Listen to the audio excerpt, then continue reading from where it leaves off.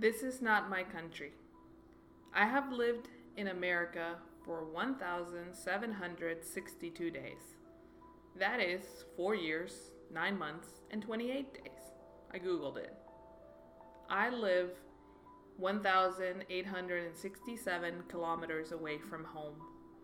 For those who grew up on the wrong system, that is 1,160 miles. I live here, I assimilate, pero no soy de aquí. I do not belong here. I was not born here. This is not my country. I was born in Parral, Chihuahua, Mexico, in el Hospital de Jesús. I grew close to my mother, visited by my abuela, having enchiladas de Doña Cuca on Thursdays with my grandpa, yendo al parque to ride my bike with my father. That is my home. Sometimes I forget this and feel like I belong here, but you remind me that I will never fully fit in. When I meet you, I see the panic in your eyes. But your English is so good. You get uncomfortable because you cannot put me in a box. The questions continue. You ask, "Do you speak Mexican?" I say, "It's called Spanish." You say, "No way. You're not really Mexican, are you?" "I am." "Stop lying." "I'm not." You tell others, "I don't trust her because her English is way too good." I give up. You have taken my strength away. I am done justifying my existence to you. I do not have to share my story with you. I am tired. I am done. So I walk away from you and try to find my own. Do you know that in LA, I am the majority? There are millions of others just like me. I met 90,000 of them cheering for El Tri as the Coliseum was dressed in red, white, and green. I eat tacos in East LA with them. I scream, "Vamos Dodgers!" at the stadium with them. I speak Spanish to the people behind the counters. I befriend those who you do not see. I tried to make this place my own, yet this is not my home. There is a song that every Mexican living away from Mexico knows by heart. México lindo y querido, si muero lejos de ti. Que digan que estoy dormida y que me traigan a ti. México lindo y querido, si muero lejos de ti. My dearest and loveliest Mexico, if I die away from you, let them say that I am asleep and bring me back to you. My dearest and loveliest Mexico, if I die away from you. My home is the land of corrupt politicians and great tacos, a country where we can acknowledge the bad without denying what is good, where we cheer for our football national team only when they win. It is the country of beautiful oceans and mysterious ruins, la tierra de los mayas, aztecas, zapotecas, mixtecas, raramuris, purépechas. The land that was conquered by Spaniard, divided into colors and classes, where men sing drunk songs asking for forgiveness for their affairs, yet bring better mariachis to their moms than to their wives. Where we sing Cielito Lindo until our lungs hurt after every single celebration, every single concert, every single game. Mexico is the country that after the 2017 earthquake united to help a city in distress, where taqueros went to the street to feed tacos al pastor to people lifting rocks. It's the country where strangers help you like you are family because in a magical way, you are. Where parents always prepare a little extra food in case someone else needs to be fed that day. Where tortillas are made by chubby hands and salsas are crushed into glorious flavors you will never be able to imitate. Where secret recipes are passed down generation to generation and you feel lucky to be in on the secret. Mexico is broken, yes, but it is beautiful. It is a country with a violent history and an uncertain future, but it is the place where no matter how bad it gets, there is always hope. Mexico is the land I call my own. So, if a wall you must build, if hate you can't help but spread, One thing I will ask of you. If I die away from home, please tell everyone I was just asleep. Welcome to the Protagonistas.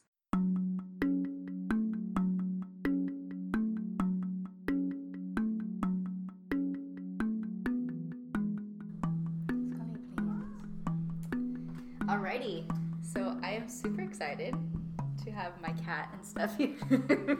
So I don't know if you guys ever hear or ever listen in the background of some of my episodes, and you can hear my cats. You're like, "Meow," in the background, and I'm like, shh, you should see me. I'm like going crazy, like trying to throw them across the room. Anyway, so I'm really excited to have Steph here. Hello. I wish you could see us, but I like recording in person. It's so much fun. More fun.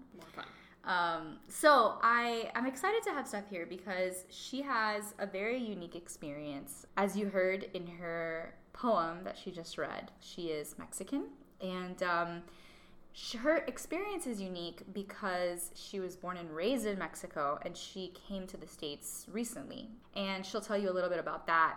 But I think that her particular situation, her parents are pastors, specifically her mom, and I know that a lot of people that I've had on the show, they either grew up believing that women, couldn't preach or teach or lead, and then they eventually, got to a place where they were okay with that, and now they're kind of exploring that journey.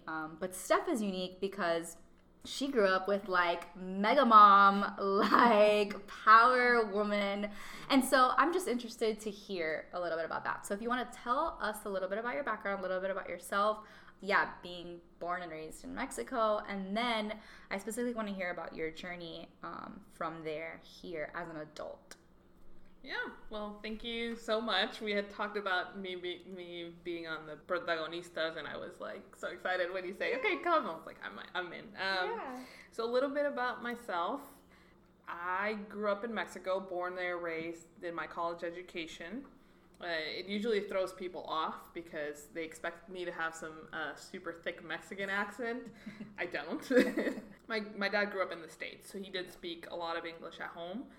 I do have a lot of things where it comes up that you can tell I'm not a local because in Mexico we don't distinguish between B and V's. Mm-hmm. And so I'm like, Justin Bieber, and the people are like, that's not a thing.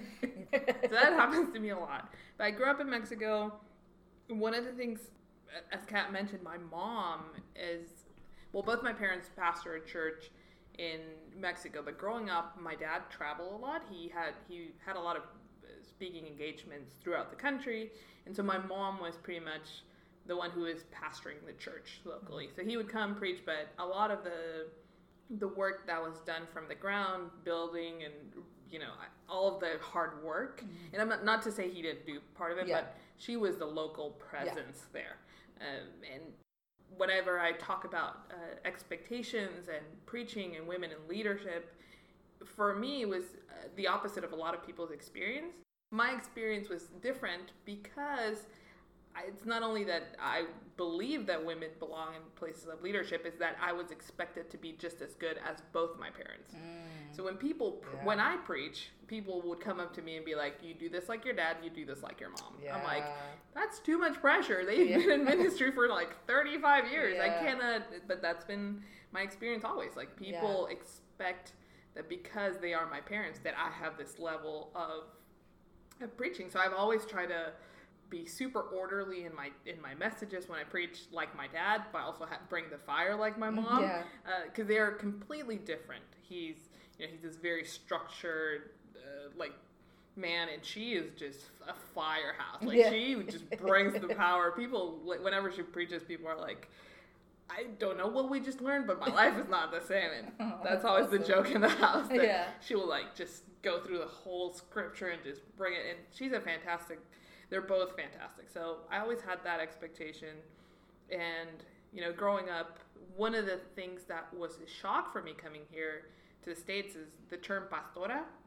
It's just such a normal term because, you do have pastors' wives, but for most of the people I knew, and I grew up in the big churches I went to, both, the couples were always pastoring together. Oh, so there was always like pastor y pastora, like always. So even if like the man was like the main pastor, like still the woman was still also always considered a pastor. Yes, but not even that. Like there were churches where, I mean, that was mostly the experience, but there were churches where it was just a woman leading. Okay. Either single or a widow, or so it was never an experience where I thought that place or that space is not available for me. Yeah, I was the one that didn't want it because I'm a PK and PKs like to go against their parents' will. Yeah, they would always look. So the compliment that I would always get was, you have a very pastoral heart, therefore you should be doing this. We're a good preacher, but more than that, you inherited your mom's pastor heart. So my dad is always, when people talk about them, they're like, oh, your dad's the teacher, she's the pastor. Because she has this thing that she learned from her from her pastora, Gloria Richards. She would look back and know who is in the building and who is not, and then she would connect with her like squad, and they would reach out to whoever didn't show up to church. Whoa. So you can't miss church without that woman noticing. Yeah. And so people always felt seen and heard and cared for. Yeah. So that's what she brought to the table. That has always been like my greatest. I think that one of the things I've learned the most from her. And again, even with all of that care and hard work, also super great preacher. Yeah. So you didn't. It was never like obviously an issue or whatever that your mom was a pastor. But did you even know that there was that big of a deal like here, or like I'm sure through social media and stuff like that? But did you did you feel it when you came, or that was just something like you got here like, oh whoa, wait a minute, like? I think I felt it when I came and I started listening to people's experience, and it automatically, I think it opened my eyes to see even just how much resistance my mom got. Because she protected us from a lot of they both did. But like as I started to think about it, I'm like, oh wait, like people were giving my dad credit for the things she did.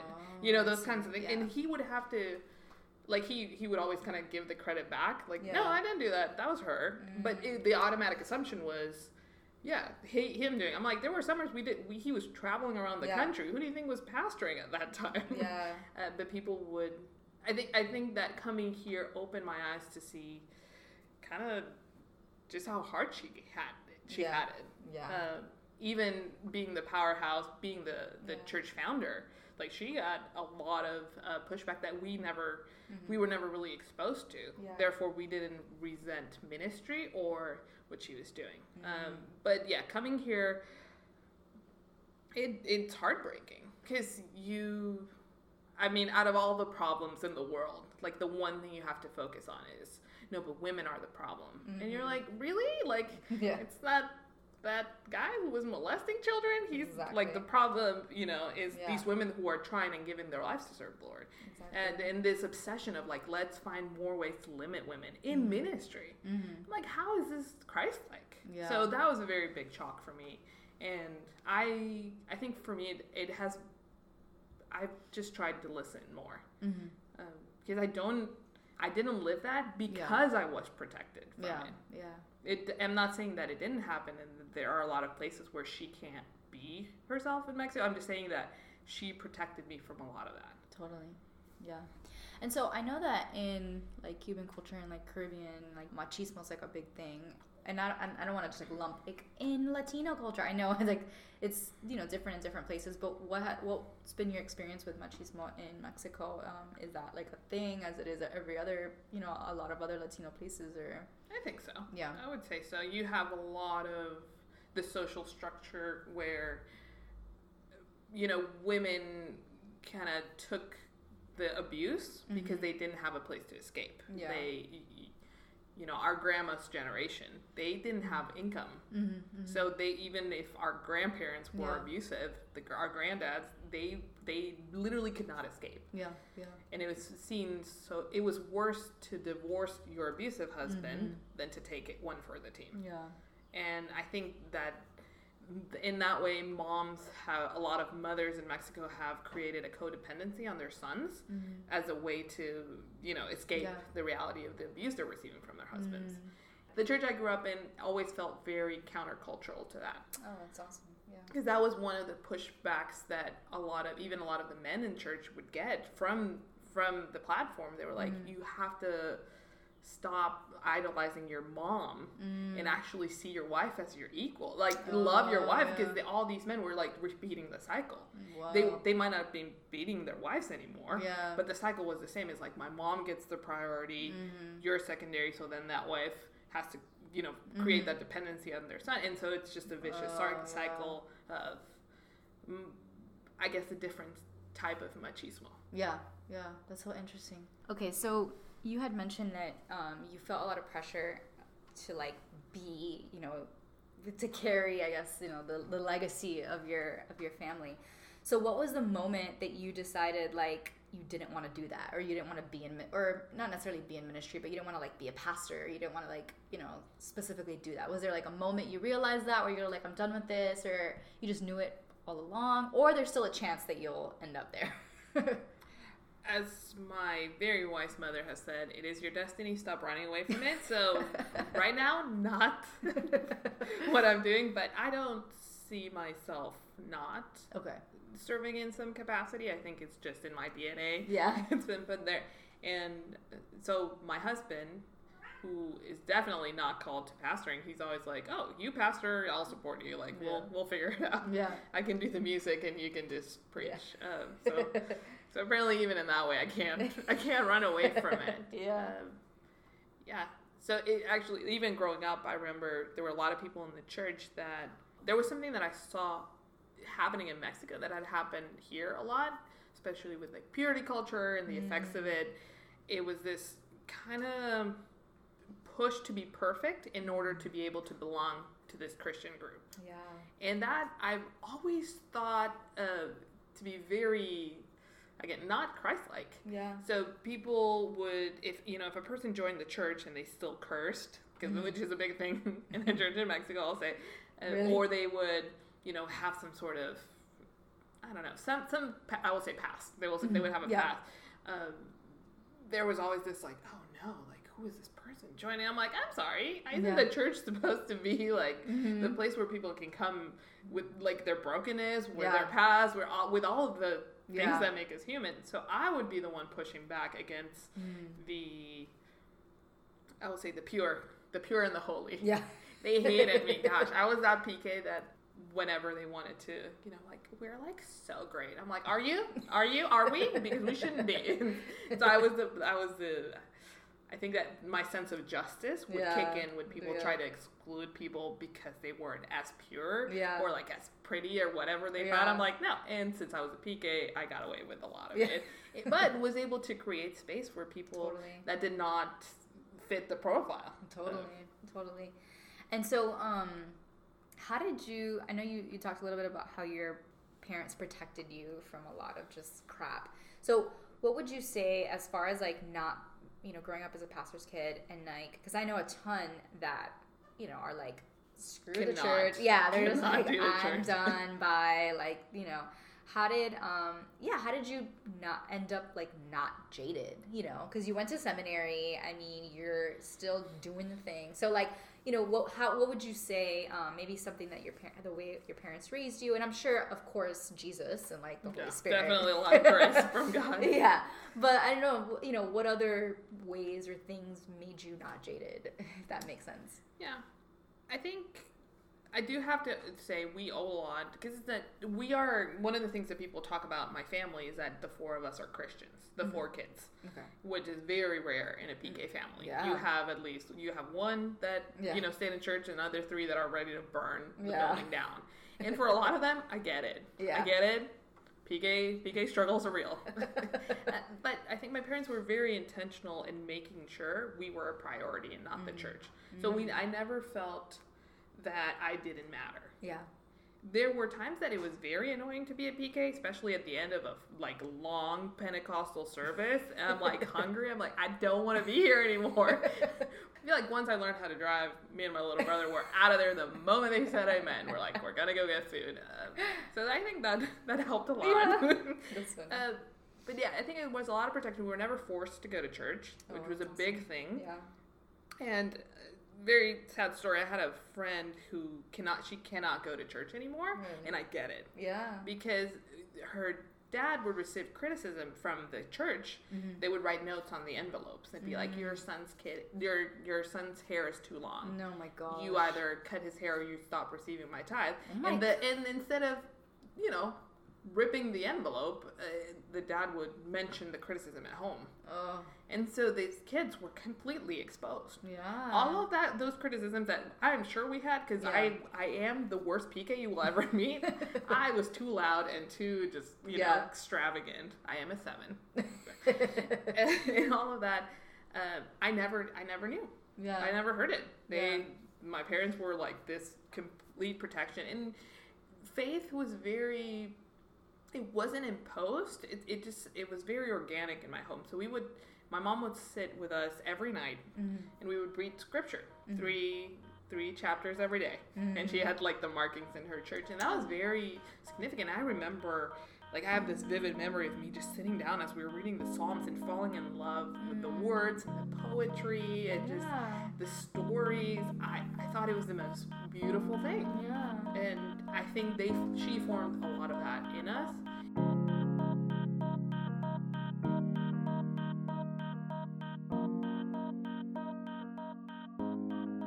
I want to hear about your transition from Mexico to the U.S. So you came in 2014. So just talk to me about that experience. I was living back home for a short period of time, and I had this deep conviction of helping pastors in Mexico write their own stories. I realized that over and over again when people are like, oh, I need a book on this topic, we would recommend some translated book. And I'm like, these pastors, these pastoras have lived here, have given their lives, have worked so hard for 30, 40, 50 years, and no one's writing books. So I had this deep conviction in my heart that I needed to come to the States, to get the education, to get the seminary education, so I could help these pastors write books. I did not want to be, this was very important for me, I did not want to be that PK that's like, hi, you know my dad. Can I write your book? I wanted to be like, hey, here are my credentials. I can actually do this for you, and let's serve the church together. So I did, in that way, I did not see myself using this degree for pastoral ministry, but to help pastors, to support all of those pastoras that just have these deep, intense stories of faith that have never been put to paper. So that was the conviction and I prayed for it when I first felt it from God.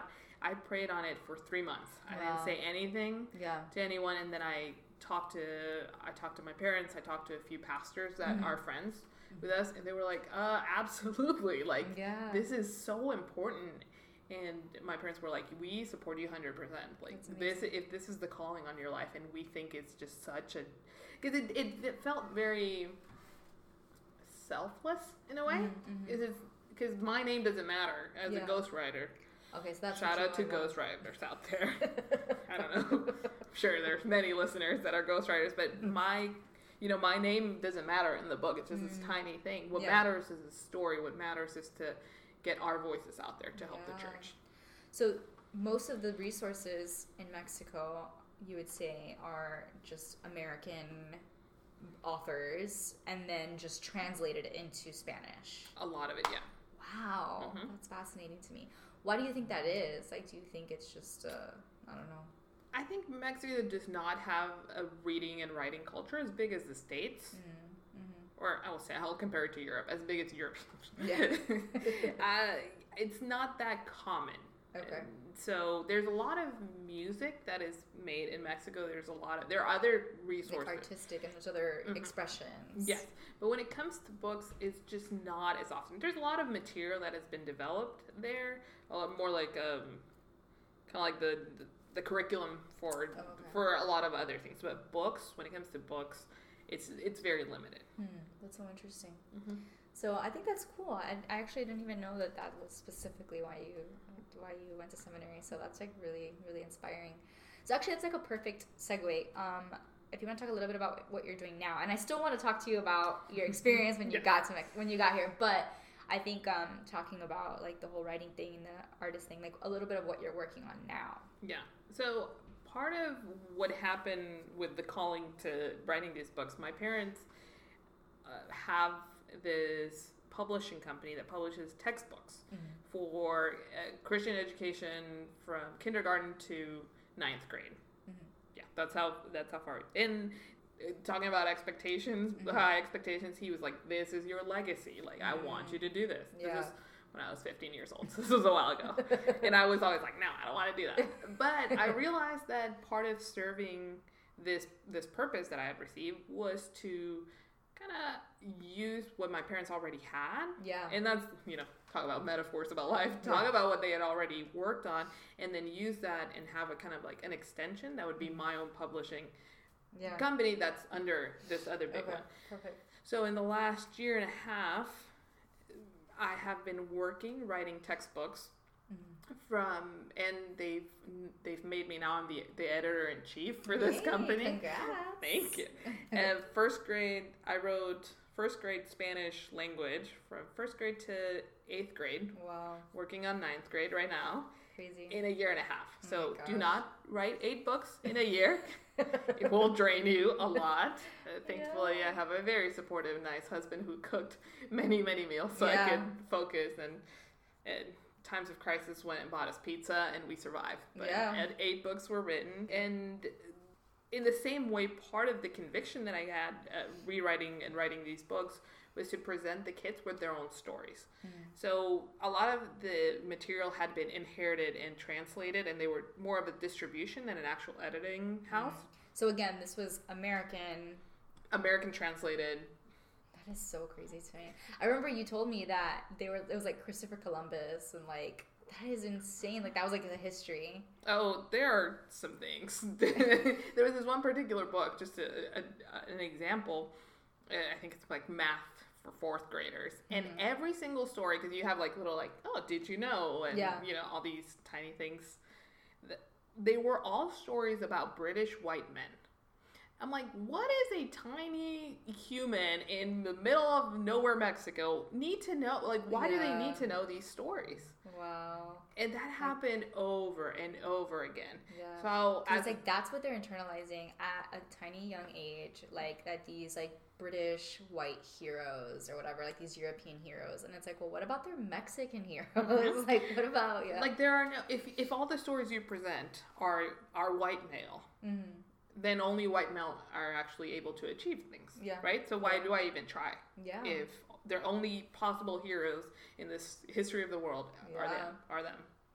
Yeah. So I started pushing back on that a lot. And I had to do a lot of research. I know a lot about Mexican heroes now. I had to do a lot of research, not only Mexican, a lot of Latin American heroes, authors, muchos cubanos. Yeah. Great authors, I'll say. Yeah, Cubans guys do a lot. Yeah, they really do. A lot of protest writing, and that's amazing. Yeah. So you have a lot of these stories of their own heroes I started writing, and then I started writing stories about kids with disabilities, making sure the images were very inclusive, every color, every theme, because I felt that it was also an opportunity to start building empathy and making, and not even that, just having kids see happy images of kids on wheelchairs, happy images of blind, all these stories that a blind kid Luis Braille, I don't know how to say the name in English. Well, it's French name, Braille.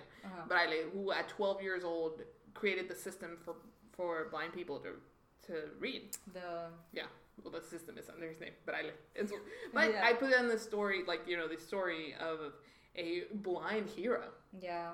And for the kids when they're their age, so they're like, oh, if he can do that, I can do this. So just completely changing the narrative of what they're hearing and the stories they're hearing. A lot of female authors, just to change the story and expose them to how wonderful they can be. Yeah. Representation matters so much. And especially, when you've only ever seen heroes that don't look anything like you, that have nothing to do with, like, your country. Nothing at all. Like, they have literally nothing to do with, like, your existence, but yet, like, that's who, and that, I mean, that's Yeah. That's hard. I think one of my favorite stories we got a review from this homeschooling mom who has a kid with a learning disability, and he said that as he's seeing these images of kids, he felt comfortable for the first time. He felt that a pressure was taken off because he was seeing himself in the book, and was able to learn better than with any other book he's ever learned. I cried. Yeah, no, that's beautiful. That's such important work. And so thank you for that, for real. That's like really important work. And it's just so cool that it's stuff that we may not even really think about, right? Like Mexican curriculum, like it's like for the history of whatever, it's been American curriculum just translated into, so it's just like these little details that are just so important. Okay, so anyway, back to America. So back to 2014, you moved to the States. 2 years later, well, actually a year later, the campaigning for the election starts, and it gets ugly as far as the wall and immigration and all of that. And so what was your experience or all of that? I know you shared a little bit about it in your poem, your spoken word, but just, if you want to unpack it. Moving to America was a cultural shock like no other. I come from such a tight community and such a communal space where I'm, being able to just call people and show up at places, and all of a sudden I have these friendships when they're like, I will have coffee with you Thursday next week for 2 hours. Is that good? And I'm like, what? Like, wait, that's tonight. I'm trying to create community, and they're like, I'm going to schedule this 2 weeks from now. You get 2 hours of my time. Lucky you. And this is because I consider you my friend. If you were only my acquaintance, you wouldn't 20 minutes. Yeah. Oh my gosh. And so I'm in the shock of why is that about time and community that's so limiting? It's the depth of the individualism in this culture wrecked me. Wow. A month in, I drove to Tijuana, called one of my friends there, and ate chilaquiles and cried. And I was like, I need to see someone that knows me for more than a month that actually wants to. And it wasn't personal. It was just that. Yeah. This girl was genuine. She was so generous with her time for giving me 2 hours every 2 weeks. I'm like, thank you. You give me an hour, once a month. 9 to 11 on Thursdays. That was every other Thursday. Sorry. So that was a cultural shock, and then finally I find the way to break into these structures.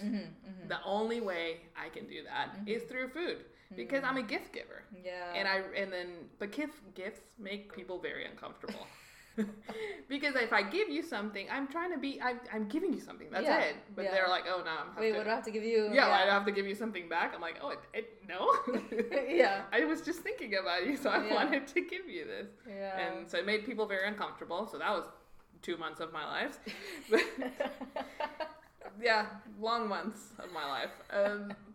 And then I realized food was my way in, because food does not make people uncomfortable, and everyone loves Mexican food. So I started cooking for people, and I brought people together. I'm like, here are enchiladas. You guys come to my house, and we're going to do this my way. Yeah. And so I completely break into these systems and these structures, and they're like, oh, wait, I can hug people when I say hi to them? Yeah. Yes. You don't have to do the awkward hi from away. The wave. The wave from far away. So as I'm trying to happen, then, the announcement comes, and the first thing that happens is Mexico is sending this and this and this, that, and, the rapists and criminals, and I'm like, oh, and so I go to the cafeteria, and this lady who, again, no one talks to but me, starts crying, and she's like, the father of my baby, she's pregnant, and she's like, the father of my baby, made a mistake years ago and has redeemed his life, but for that thing he made 15 years ago, he's at risk now. Yeah. All these fears and things start coming up. I see people just crying, and it's a crisis. And the people that were in denial, that were like, oh, it's never going to happen. I knew it was going to happen the moment I saw it. I was like, oh, I knew it. Because a few years before, a Mexican telenovela star, the president, the candidate had married a telenovela star, and that gave him the win, because all of these people are like, so telenovelas are for Mexico what reality TV is for America. The moment I saw him, I'm like, that's a reality TV star. That dude has it. And he did. Yeah. And he won, and the hard part, I think, once once it was announced that it was the statistic that 81% of white evangelicals had voted in favor, and that wrecked me. Yeah. Like, I was like, I felt so horrified. I was like, what are you guys doing? And especially, it's like all these people that have sent their kids on mission trips to Mexico. I'm trying to process all of this, as I said in the poem, so I started being funny about it. Because I just can't cry anymore. I'm done. I need humor, and I see people in Mexico where that our currency got a hit just because of him winning, because his campaign was based on hate for Mexico. And so I'm hearing the reality of Mexico just being hit by this, and the fear in the community here, and all these things, and then people being just happy about it, and rejoicing for people's pain. It just wrecked me. Yeah. And I think part of a lot of people, the other thing that happened is, you know, a lot of people reacted and were trying to like get away from the image of of evangelicals and try to create, but then they went to the other extreme. And I remember being told, like, I mentioned in the poem, I was shunned in groups because they were like, why are you making jokes? I'm like, because I'm from Mexico. We make jokes. It's not. I'm not diminishing. And people push me back, and they were like, you don't understand what Mexico's living. You don't understand what immigrants feel. I'm like, okay, Susan, neither do you. Like, thank you. So it was very frustrating to have pushback, and I think a lot of people have experienced it, especially as some of the people that went, you know, that left those communities have now kind of appropriated people's pain.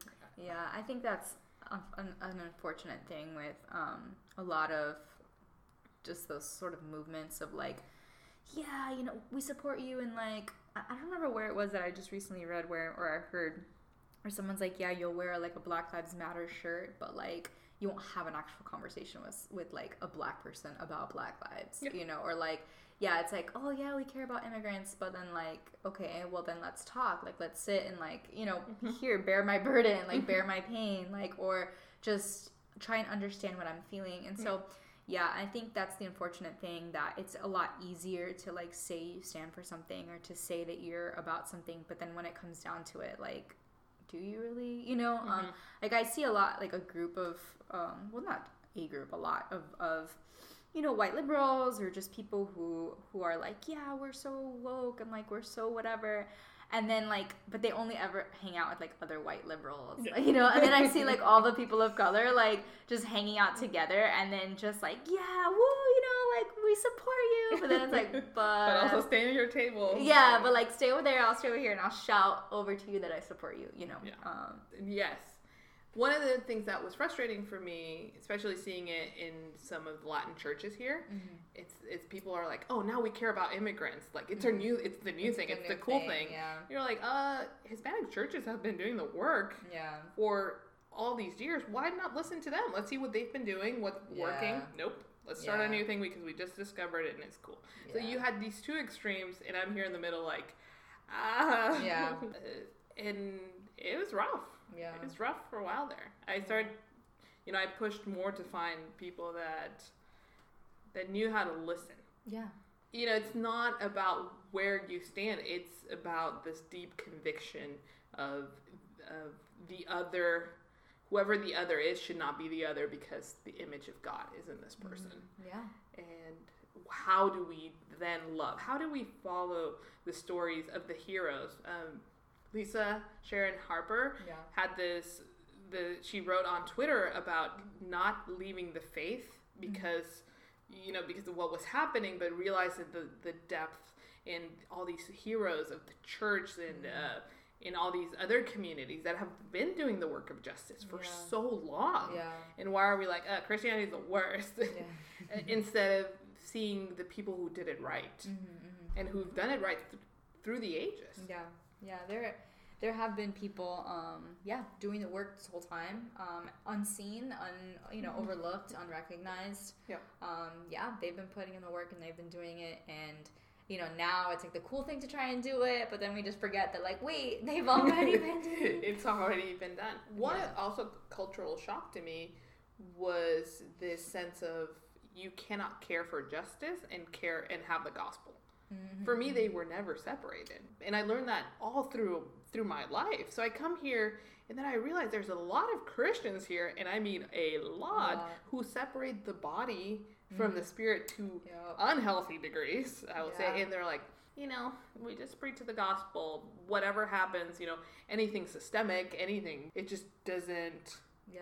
They're like, Jesus didn't care about those things. And you're like, did you not read Matthew? Like, did you not realize that was so essential?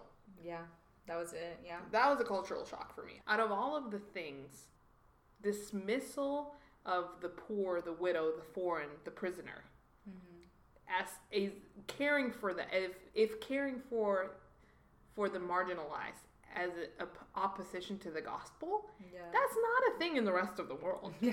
Let me tell you, like, the rest of the world does not separate one from the other, because that's literally what Scripture says. Like, that's that's the call in Jesus. Like, that's when we face the throne, right? It's like, oh, did you care for this and this and this and that?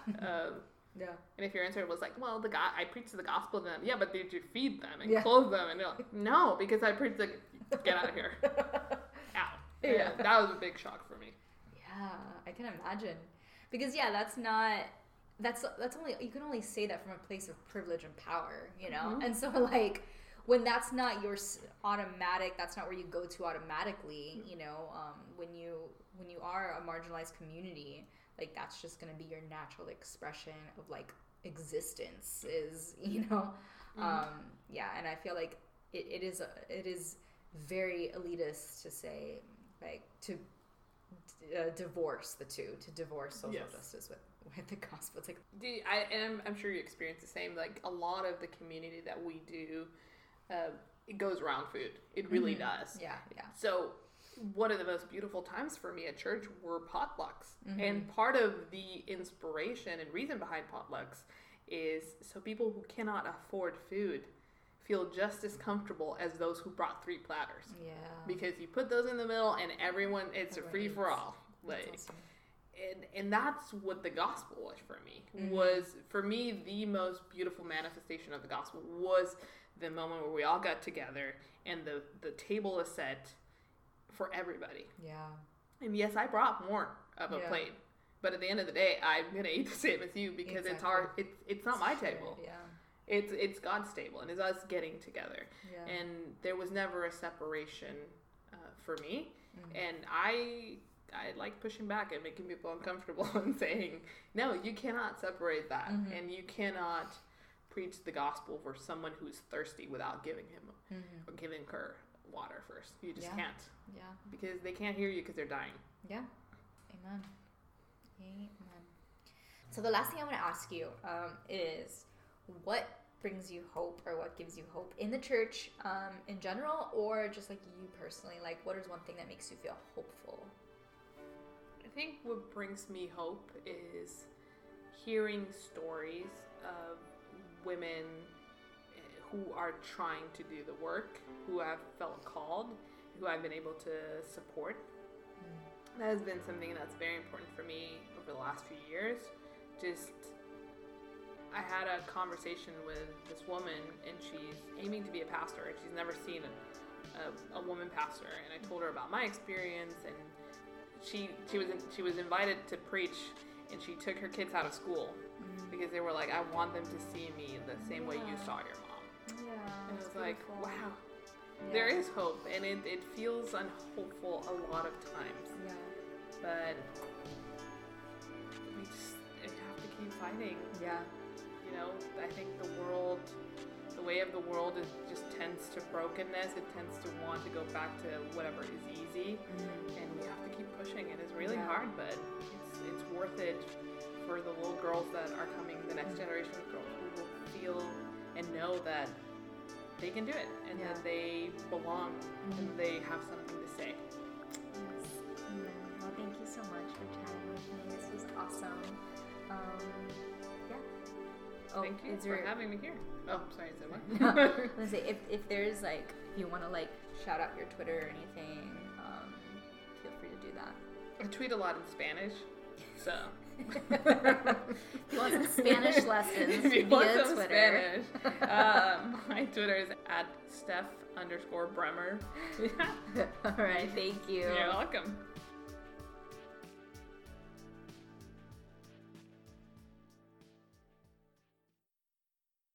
Fast forward to June 2015. The day It Who Must Not Be Named showed up, and it directed its message against the country I love the most. I saw that escalator, I heard that chant, and I knew. I called a friend that day and said, "It will win." I knew it before anyone else could see. Its initial threat, who no one around me seemed to understand, was to force Mexico's hand by blocking las remesas, aka the hard-working money that immigrants sent home to feed their children. The livelihood of orphans was the threat, and you, America, said yes. My heart sank as I found myself trapped in a country that never wanted me in the first place. On November 2016, I cried, but not for the same reasons as those around me. I cried for the mothers and the children and the abuelas. I cried for my country because the wall was a message to me, to my neighbors, and to my friends, a reminder of the hate that has always been there. White conservatives told me, it's just time for America to invest in itself. I mentioned the children, but the answer was the same. It was all about the money for them. This is its country now, was the threat on your streets. Go back to your country. Do not speak Mexican here. If you don't like it, leave. I cried for the assault victims. I cried for the church. I cried because I did not want my Spanish-speaking mother to visit me in this country ever again. My world was split. The Mexican side of my social media was full of memes and jokes. We're screwed! The American side of my social media was full of people starting to figure out, for the first time, that America's racist. Surprise! Yes, your grandpa is racist. Your angry Facebook post will not change anyone's mind. After I cried, I needed to laugh, because we do not cope the same way.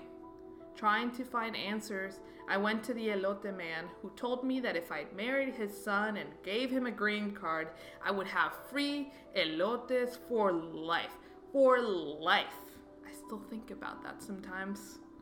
I went to a tiny Mexican store and they showed me their secret stash of piñatas of It Who Must Not Be Named. I should have bought one when I had the chance. So I chose humor. I chose to be me and laugh. Little did I know, white liberals would accuse me of not caring. I was kicked out of friend groups. I was shunned by community I helped create. And as they appropriated other people's pain, I was blamed for the choice their parents made. I do not care. I do not understand. I have buried innocent friends I grew up with, casualties of the cartels, so people like you can get high on your birthday. And you accuse me of ignorance? I stood alone, away from those who know me, away from the place where humor is welcome when you just can't cry anymore. You have reminded me yet again, this is not my home.